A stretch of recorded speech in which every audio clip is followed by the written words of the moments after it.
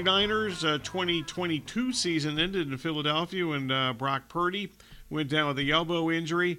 To begin our 32-team previews of the NFL season, out to the KDUS hotline we go. We're now joined the Sports Zone by our longtime 49ers guest, Matt Maiocco of NBC Sports Bay Area. And Matt, always good to have you. And plenty of news on Tuesday. Announced that Brock Purdy cleared and ready to return from the elbow injury, but not all the way back according to John Lynch. So what does this exactly mean? Well, Bob, thanks for having me. And did you say we're kicking off the coverage? So am I the very first victim? Okay, all right, I'm honored. Okay, victim is a key word. Pressure's on to deliver the goods. Yes. So what does it mean? It means that Brock Purdy is going to be the starter when the 49ers open the regular season. And that was something that certainly was called into question or maybe even doubt when he sustained that injury in the NFC Championship game. But his recovery, the Perry High product, his recovery has gone very well. It's 5 months out from the surgery, and it was considered kind of a 6-month ramp up to get to 100%. He's been cleared.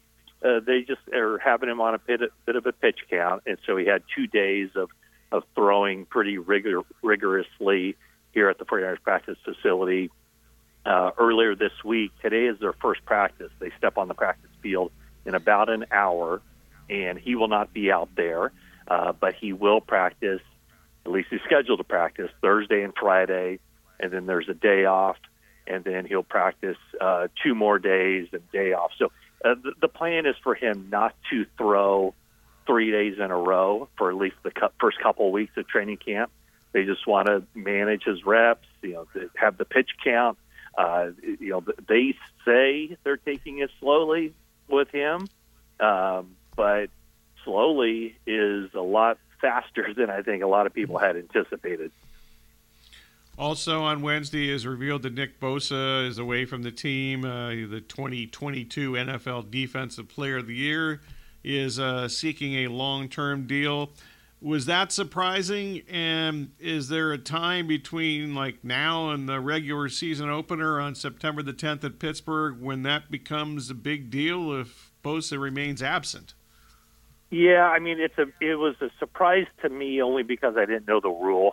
I thought that I was under the impression that he could be fined, which he can be fined, but that those fines cannot be waived. But for players still on their rookie contract, teams do have the options of waiving those fines, and so that's where the 49ers are. So he's away from the facility.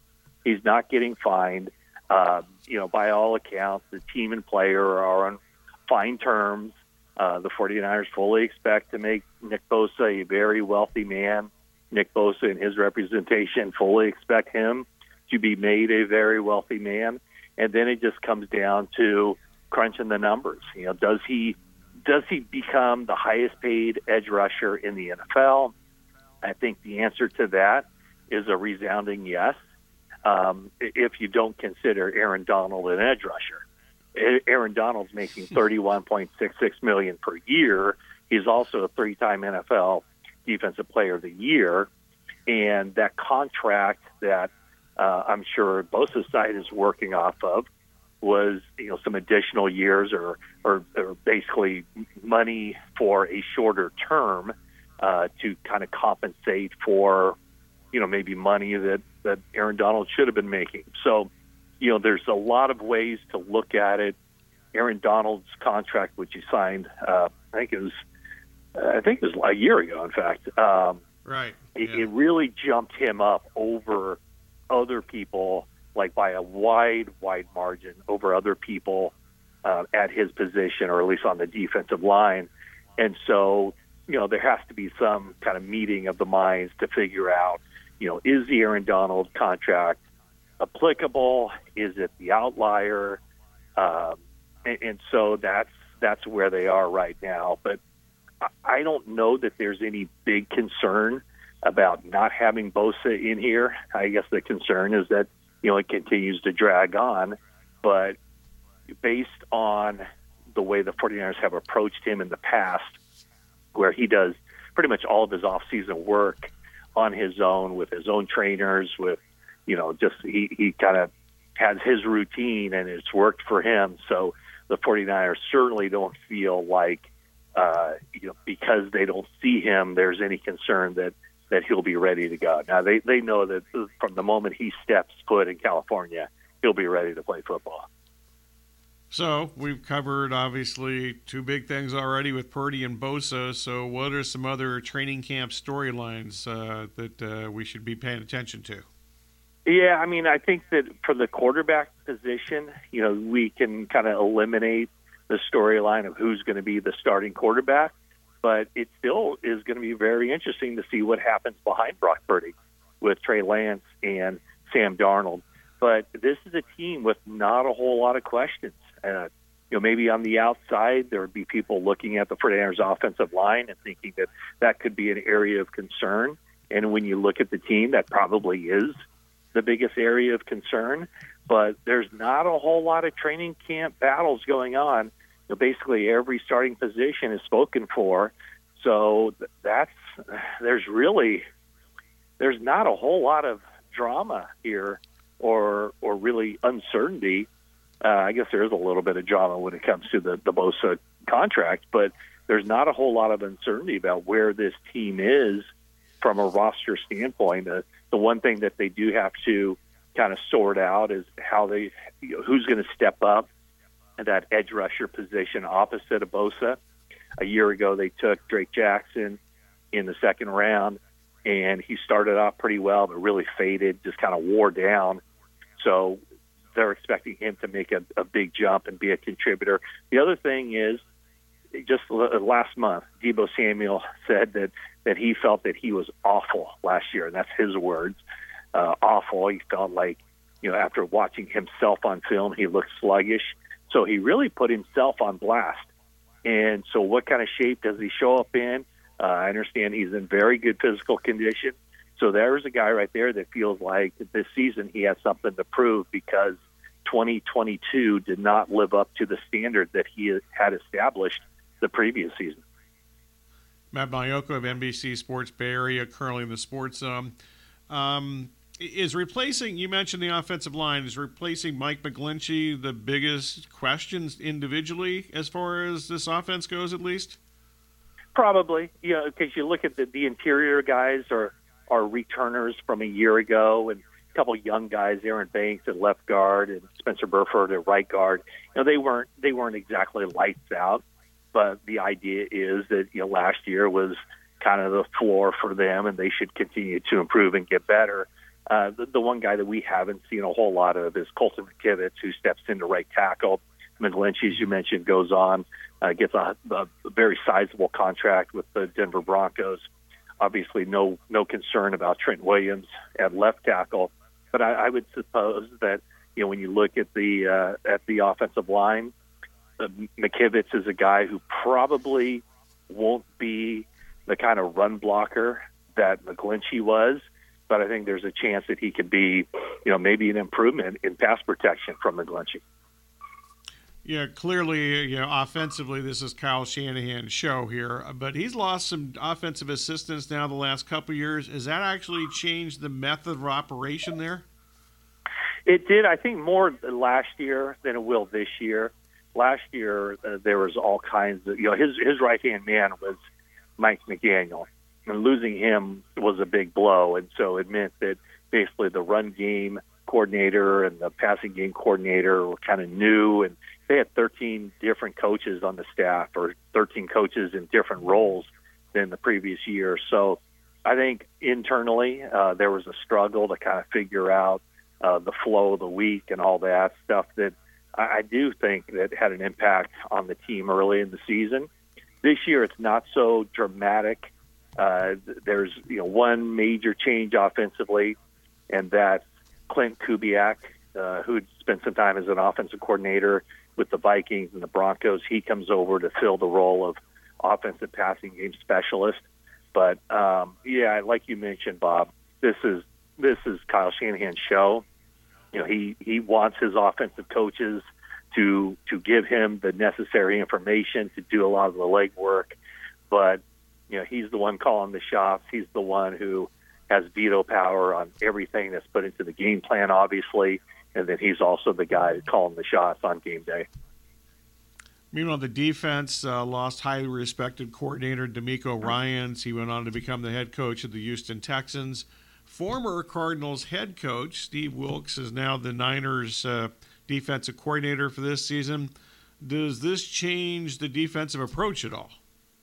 I think it does a little bit, where the difference is a lot of times, for Steve Wilks, what he's had to adjust to is that he comes in with, this is your defense. This is the terminology we use. This is what we do. And he didn't bring any of his staff with him. So it's basically him being integrated into what the 49ers do. And then within that system, it's, there is some flexibility for him to call the shots and maybe change things up a little bit. And the one thing that he has said that he believes the 49ers can do, which would be a change from the past, is just be more aggressive. Going after the quarterback, dialing up more blitzes selectively. He's got pretty good talent, so he doesn't have to put his defense in compromising positions just to try to get to the quarterback.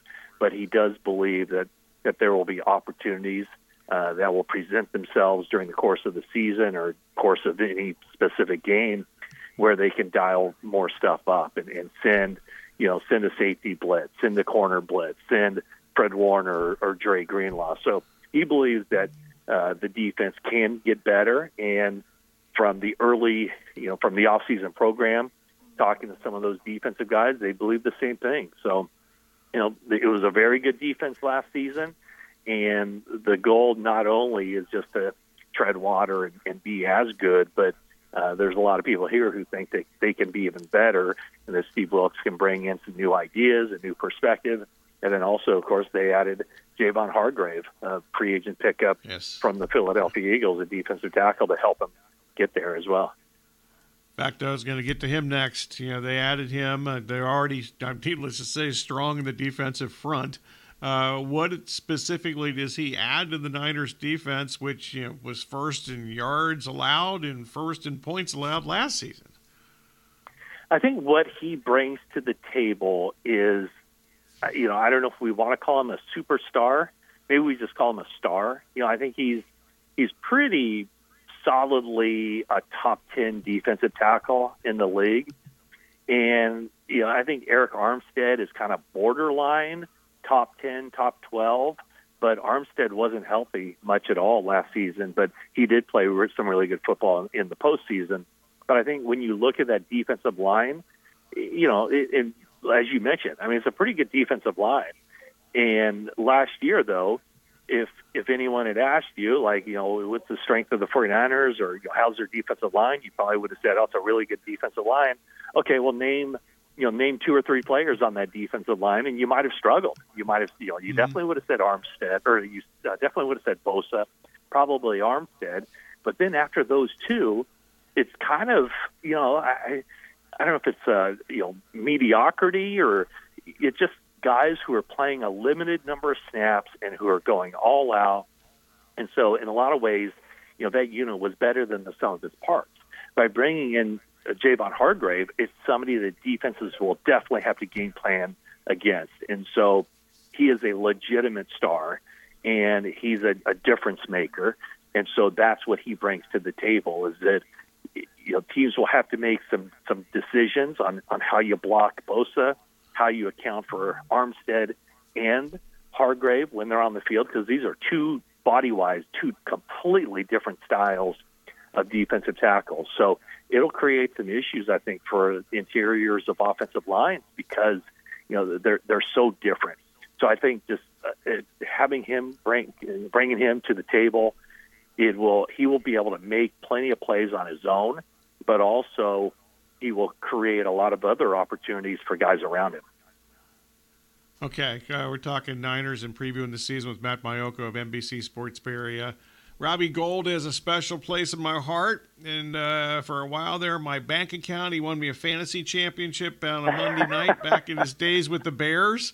So I was so much for sad to see. objectivity. so much for you being objective. Yeah, well, I am like 90% of the time, unless somebody wins or loses me money. So there you go. So I was kind of sad when he left San Francisco away, but they did draft Mike Mosley out of Michigan, Moody, out of Michigan. So how would you evaluate the special teams heading into this season? Well, I mean, they have created some resources for special teams aces, guys like George Odom and Oren Burks. And so they get pretty good contribution out of those kicker positions. Mitch Wishnowsky, their punter, starts on NFI. He tweaked his back working out. And I think he's a pretty solid punter. His net average is pretty good. But, yeah, bringing in Jake Moody from Michigan and drafting him where they did, number 99 overall, that signaled the end of the Robbie Gould era. He was a very consistent kicker for 6 seasons here.